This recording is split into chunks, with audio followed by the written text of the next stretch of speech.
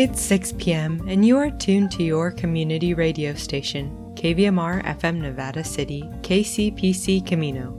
Today is Wednesday, August 17th. I'm Kelly Reese and this is your KVMR Evening News. California holds its breath as the state waits to hear what the ongoing Colorado River crisis means for residents. And therapists in Northern California and the Central Valley hit the picket lines, striking against healthcare behemoth Kaiser Permanente. This and more coming up on the California Report. Then the California News Service wades through jeers and cheers in response to the Inflation Reduction Act. We'll bring you local news and weather before KVMR's Felton Pruitt gives us the details on an upcoming presentation about communication and dementia. We close with a commentary by Shirley Frerichs. This is the California Report. I'm Madi Bolaños in San Francisco.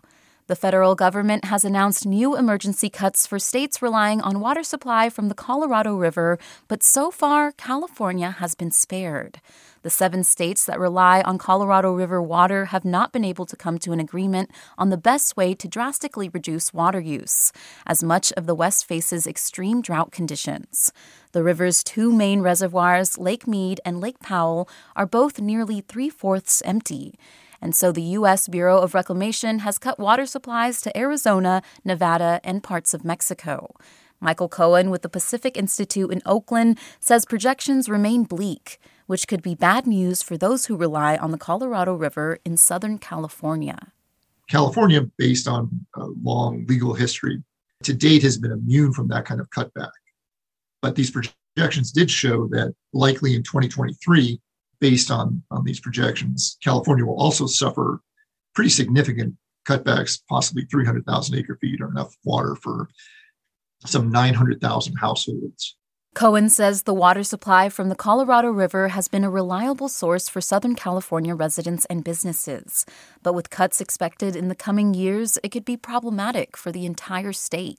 So as less water is available from the Colorado River, that's going to put additional pressure on the Central Valley and the Bay Delta. And these Southern California users are going to look not only to additional conservation efforts within their service areas, but also look to get additional water from Northern California. Cohen says the biggest impact may be felt in the Imperial Valley, which uses the greatest amount of water from the Colorado River. There are particular concerns about what this would mean for agricultural businesses, public health, and the ecosystem in that region. In other news, the oil industry has dropped its opposition to a bill that would increase fines on California refineries that violate air quality rules. That's after lawmakers watered down the legislation behind closed doors. KQED's Ted Goldberg reports. When Bay Area Assemblymember Buffy Wicks first proposed tripling penalties for refinery violations earlier this year, the Western States Petroleum Association was opposed. The proposal sailed through multiple committee hearings and passed the Assembly. But late last week, the State Senate Appropriations Committee amended the bill. It lowered the cap on fines for multiple violations and narrowed the cases in which the penalties would increase. Now, a spokesman for the Petroleum Association says the industry group no longer opposes the bill, which is due for a vote on the Senate floor by the end of the month. For the California Report, I'm Ted Goldberg. Former Central Valley Congressman T.J. Cox pleaded not guilty Tuesday to more than 24 federal counts, including wire fraud, money laundering, and campaign contribution fraud. KVPR's Sarith Hawk reports. The Justice Department unsealed an indictment against the former Democratic congressman alleging 28 federal crimes. Prosecutors say Cox acted with intent to defraud through several companies he was involved with. On multiple occasions, Cox is accused of diverting business wire transfers into his own personal bank account. The indictment says he fabricated bank statements and loan guarantees that cost investors and borrowers millions. One charge alleges financing fraud for his 2018 run for Congress. Cox upset incumbent David Valadao in the 21st District back in 2018, serving one term in Congress before losing the seat back to Valadao in 2020. Cox was arraigned in federal court Tuesday and released from custody on the condition that he restrict travel and surrender his passport ahead of his next court date in October. Each count carries a maximum of 20 to 30 years in federal prison, plus fines of nearly $2 million.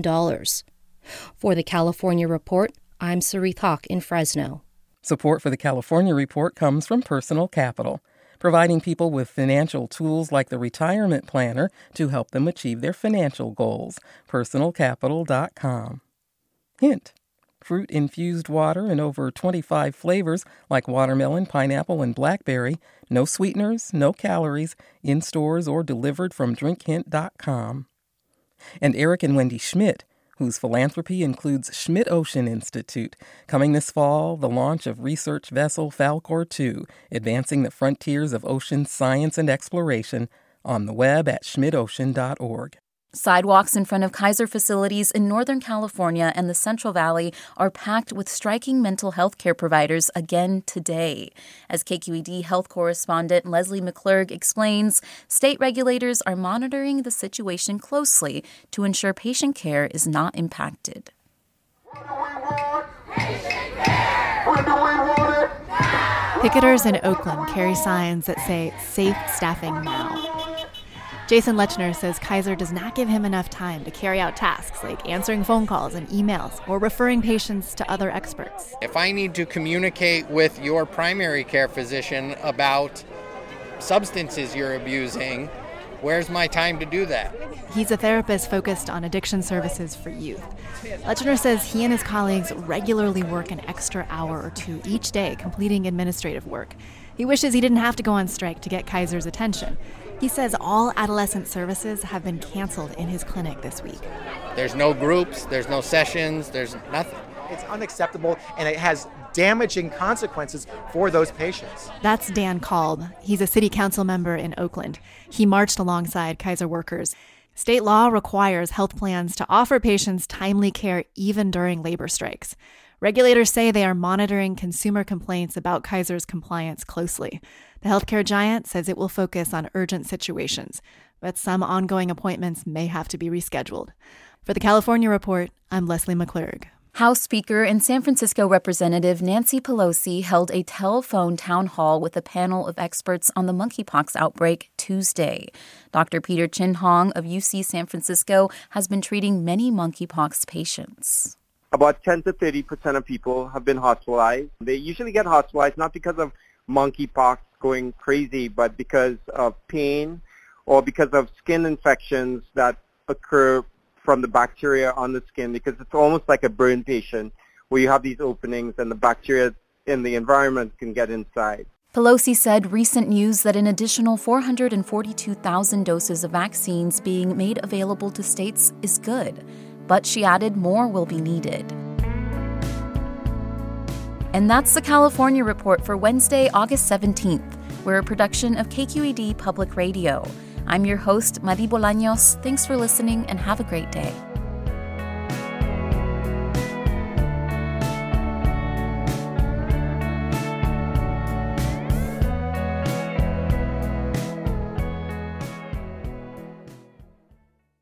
The Inflation Reduction Act talks a big game.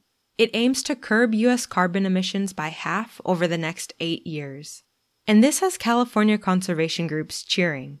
However, some don't feel the bill goes far enough. California News Service's Suzanne Potter explains. As President Joe Biden gets ready to sign the Inflation Reduction Act into law, California conservation groups are hailing it as the country's largest ever investment in the battle against climate change. The bill puts $369 billion into projects to reduce carbon emissions, boost clean energy, mitigate damage from climate change, and more. Yurok Tribe Councilmember Philip Williams says the money could supercharge his tribe's effort to restore their land after 150 years of environmental degradation. It's a great start to help fix the environmental damage that's been done on the Yurok territory, from gold mining, clear-cut logging of our redwood trees, and then damming of our rivers. The Biden administration set a goal of reducing carbon emissions by half over the next 8 years. The climate change projects funded by the Inflation Reduction Act are expected to help the U.S. cut greenhouse gases by 40%. Opponents cite cost concerns. Alex Cornell Duhoux, president of Elected Officials to Protect America, wants Mr. Biden to declare a national climate emergency to cut emissions by that remaining 10%. A national climate emergency declaration would scale and accelerate clean energy so that we reach the 50% by 2030 that the scientists show will avoid the worst effects of climate change. The bill just passed both houses of Congress and now awaits a signature from President Biden. Supporters say the effort to tackle climate change will prevent billions of dollars in climate-related damages going forward while creating jobs in frontline communities. For California News Service, I'm Suzanne Potter. Find our 8 trust indicators to support transparency and accuracy at publicnewsservice.org. Now let's take a look at today's regional news. The search for missing teenager Kiely Rodni is nearing the 2-week point. Quote, "We are still looking for any clues, videos, tips, any information to help us to put pieces together and help us to direct where we're going and how we're going to continue to do a search," Nevada County Sheriff's Office Captain Sam Brown said Monday. Rodni was last seen at a party at Prosser Family Campground around 12:30 a.m. August 6th. Around 200 to 300 teenagers and young adults from the region and as far away as the Bay Area reportedly attended the party. The last cellular data available from Rodni's phone came at 12:33 a.m. that day, according to officials. But efforts to locate Rodni have come up empty-handed. Placer County Sheriff's Office Lieutenant Josh Barnhart says after this week, search efforts will be modified and geared toward a more task force style. As the search for Rodni moves into its second week, many in the community have asked why an Amber Alert hasn't been issued. California Highway Patrol Sergeant Eric Strecker addressed the matter during Monday's press conference. Quote, "There's very detailed and specific criteria for Amber Alerts, and as much as we might want to get that information out, the specifications on what has to be met in order to meet that wasn't there." This reported by the Sierra Sun. Although California is currently contending with a historic drought, a new study indicates that climate change is sharply increasing the risk of a catastrophic megaflood that could submerge large swaths of the state and displace millions of residents. The study by scientists at the National Center for Atmospheric Research finds that the likelihood of such a calamitous flood has already doubled due to climate change. Scientists of the study say if society were to follow a worst-case climate scenario of emitting greenhouse gases at a high rate, the state by later this century could expect to experience a catastrophic megaflood about every 30 to 35 years, instead of just once in 2 centuries. This reported by Ubinet. The man prosecutors deemed the mastermind behind the 1976 kidnapping of a bus driver and 26 children in Chowchilla has been granted parole. Fred Wood's suitability for parole was affirmed Tuesday, according to Terry Thornton, a spokesperson for the California Department of Corrections and Rehabilitation. The hearing at the California Men's Colony in San Luis Obispo was the 18th time Woods appeared before a parole board for a hearing, she said. The 70-year-old was imprisoned February 17, 1978, following the 1976 incident in which bus driver Edward Ray helped free 26 students, kidnapped by Woods and brothers Richard and James Schoenfeld. The trio, who were from wealthy San Francisco Bay Area families, hijacked the school bus in an attempt to obtain a $5 million ransom. They buried the children ages 5 to 14, along with their bus driver in an old moving van east of San Francisco. The victims were able to dig their way out more than a day later. This from the Sacramento Bee. Turning our attention to your local weather and air quality index. According to the National Weather Service, this hot streak will continue for the week with widespread triple-digit high temperatures in the valley. The National Weather Service has also issued a heat advisory for the Sacramento Valley and the foothills in effect until 8 p.m. Friday. We could see temperatures in the valley reaching 107, while highs in the foothills climb to 105. For those in Grass Valley and Nevada City, tonight, isolated showers and thunderstorms before 11 p.m., mostly cloudy, then gradually becoming clear with a low around 69. Thursday, sunny skies with a high near 95. Current air quality is good with an AQI of 4. Thursday's air quality is good with a potential AQI of 45. In Truckee and Lake Tahoe, tonight mostly cloudy with a low around 49. A 50% chance of showers and thunderstorms mainly before 2 a.m.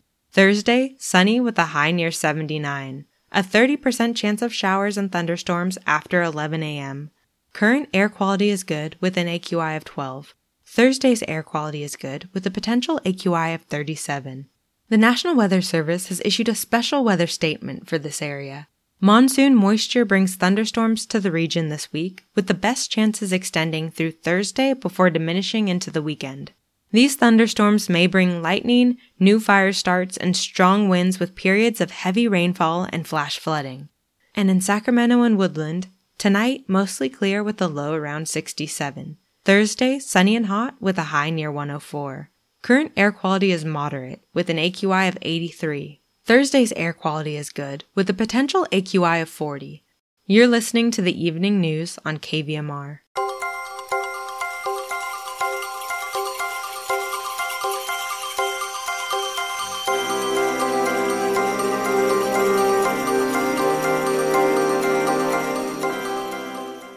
Many people encounter the effects of dementia at some point in their lives. KVMR's Felton Pruitt fills us in on an upcoming presentation about effective communication techniques and dementia. We're talking with Barbara Larson. She is the presenter of the carefully choreographed Chaos, which is an effective communication technique for people with dementia. It's a presentation happening at the Madeline Helling Library on Thursday, August 25th. Barbara, why don't you tell us what this is about and why you're so involved in it? Well, I've been involved in the community, and most people know me in the community because of my years of working in the field of elder care, primarily people with Alzheimer's disease and related disorders. And so now we've got this presentation, which is to basically, I guess, teach people how to communicate with people with dementia. Yes, to understand how the disease and how it progresses, and understanding that and recognize that all behaviors are forms of communication, and validate rather than label feelings of people, understand where the feelings are coming from, and use the senses as avenues for connection. There's so many ways to connect with people with dementia. I've been through this personally with my family, and it touches almost every family at some point. Yes, it does, unfortunately, yeah. So what can people expect with this presentation? Well, basically what I just said is understanding that a person, with Alzheimer's disease or related dementia, what can I say? As the mind unravels, the body becomes the anchor. So as long as we're trying to be reasonable with someone with Alzheimer's disease or related dementia, we're not going to be able to really tap into who they are, the essence of who they are. So my work has basically been to work with the senses, to work with the feelings of the person, to validate their feelings and experience, and understand that, like as I said earlier, that all behaviors are forms of communication. They're not separate from the disease. In other words, if a person wandering, that person is wandering for a reason, and my job is to be a detective and find out what's happening with this person and why are they wandering, and what's going on? What was the incident that happened beforehand that they would get up and walk away, or they would be distracted, and what was going on with them? How can people get more information about this event? They can call and register if they want and learn more about it, or they can definitely, email me if they want to know more about it. That's for sure. So what is the phone number and the email? So the phone number for registration is 916-728-9333, and then press 2. And it's free for the public, so there's no charge for this. Or you can email me, Barbara Larson, so it's B as in Barbara Larson, LARSEN, at nccn.net. And this all starts at 10:30 in the morning, runs till noon at the Madeline Helling Library in Nevada City. Anything else you want folks to know about the event? Know that, if you have a loved one or if you're a care provider yourself, and because I've also worked with healthcare professionals in a variety of settings throughout my 37 years here, come and understand how to, communicate with someone with dementia, Alzheimer's or related dementia. And just general, if anybody's just interested, if they have a neighbor or a friend that they know that has this disease, or if they just want to share their own experiences, please come. We've been talking with Barbara Larson. Thanks for all of this that's happening at the Madeline Helling Library on Thursday, August 25th. It's called the Carefully Choreographed Chaos, Effective Communication Techniques for People with Dementia. Yes, thank you. We close with a commentary by Shirley Frericks. Frericks lives in Grass Valley and is active with Waste Not, Nevada County. Lucky us to be able to go to the Yuba River to cool off during these hot days. Been there lately? Have you been appalled, like many of us, to see the amount of trash there? We can love our river and be kind to the environment by leaving the plastic bottles and containers at home. Can't take glass either, so grab your metal reusables for drink and food. Besides the locals, an estimated 800,000 visitors come to enjoy our beautiful river each year. Unfortunately, they leave a lot of trash behind, and we may too. Trash was one of the topics covered at the Plastic Free July event on June 27, created by the Waste Not Committee of the Nevada County Climate Action Now organization, and produced by Nevada County Media. The event video is on their YouTube channel if you'd like to look at the whole thing. Daniel Elkin, South Yuba River Citizens League, Circle, Communications and Engagement Director, showed pictures and gave statistics from the 2021 cleanup. Since it began 25 years ago, Circle has picked up over 130 tons of garbage from our watershed. In 2021 alone, the cleanup crews picked up 863 takeaway, mostly plastic, containers, 1,767 bottles, mostly plastic, and 3,271 cigarette butts. The filters are made of microplastic fibers. Well, bless those volunteers. Elkin pointed out that microplastics in the river are a new and serious concern. They come from bigger plastics, like bottles and containers, that bounce around and degrade over time. Microplastics also slough off polyester and nylon clothing, worn or washed in the river. Unfortunately, these plastics do get deposited in our river shallows and can be stuck there for years, depending on the rain and flow of the river. A research team showed that these items in the river only move an estimated of 7 kilometers a year, so lots of time for them to break down into smaller and smaller particles to contaminate our water. Remember, plastics never really go away. Research shows that microplastics have entered water, food, and soils and are now being found in human bodies, causing health problems. So the problem is not out there anymore. It's right in here. Together, we can reduce the amount of plastics in our local watershed. Come on out to help pick up the trash September 10 through 17. Bring the kids so they can see for themselves what results from our throwaway society's habits and pledge to start new habits. Sign up for Circle's 25th annual Volunteer River Cleanup event at www.yubariver.org. Let's not love the Yuba to death. Elkin said, the best way to keep microplastics from contaminating our beautiful river is to not let them get there in the first place. So please pack out your stuff and politely remind others to do the same. Plastic creates a potent, toxic greenhouse gas, methane, as it degrades. We, the people, can do our parts to regenerate our environment. Thank you so much. The views and opinions expressed on this program are those of the speaker only, and not necessarily those of KVMR, its staff, management, board, or contributors.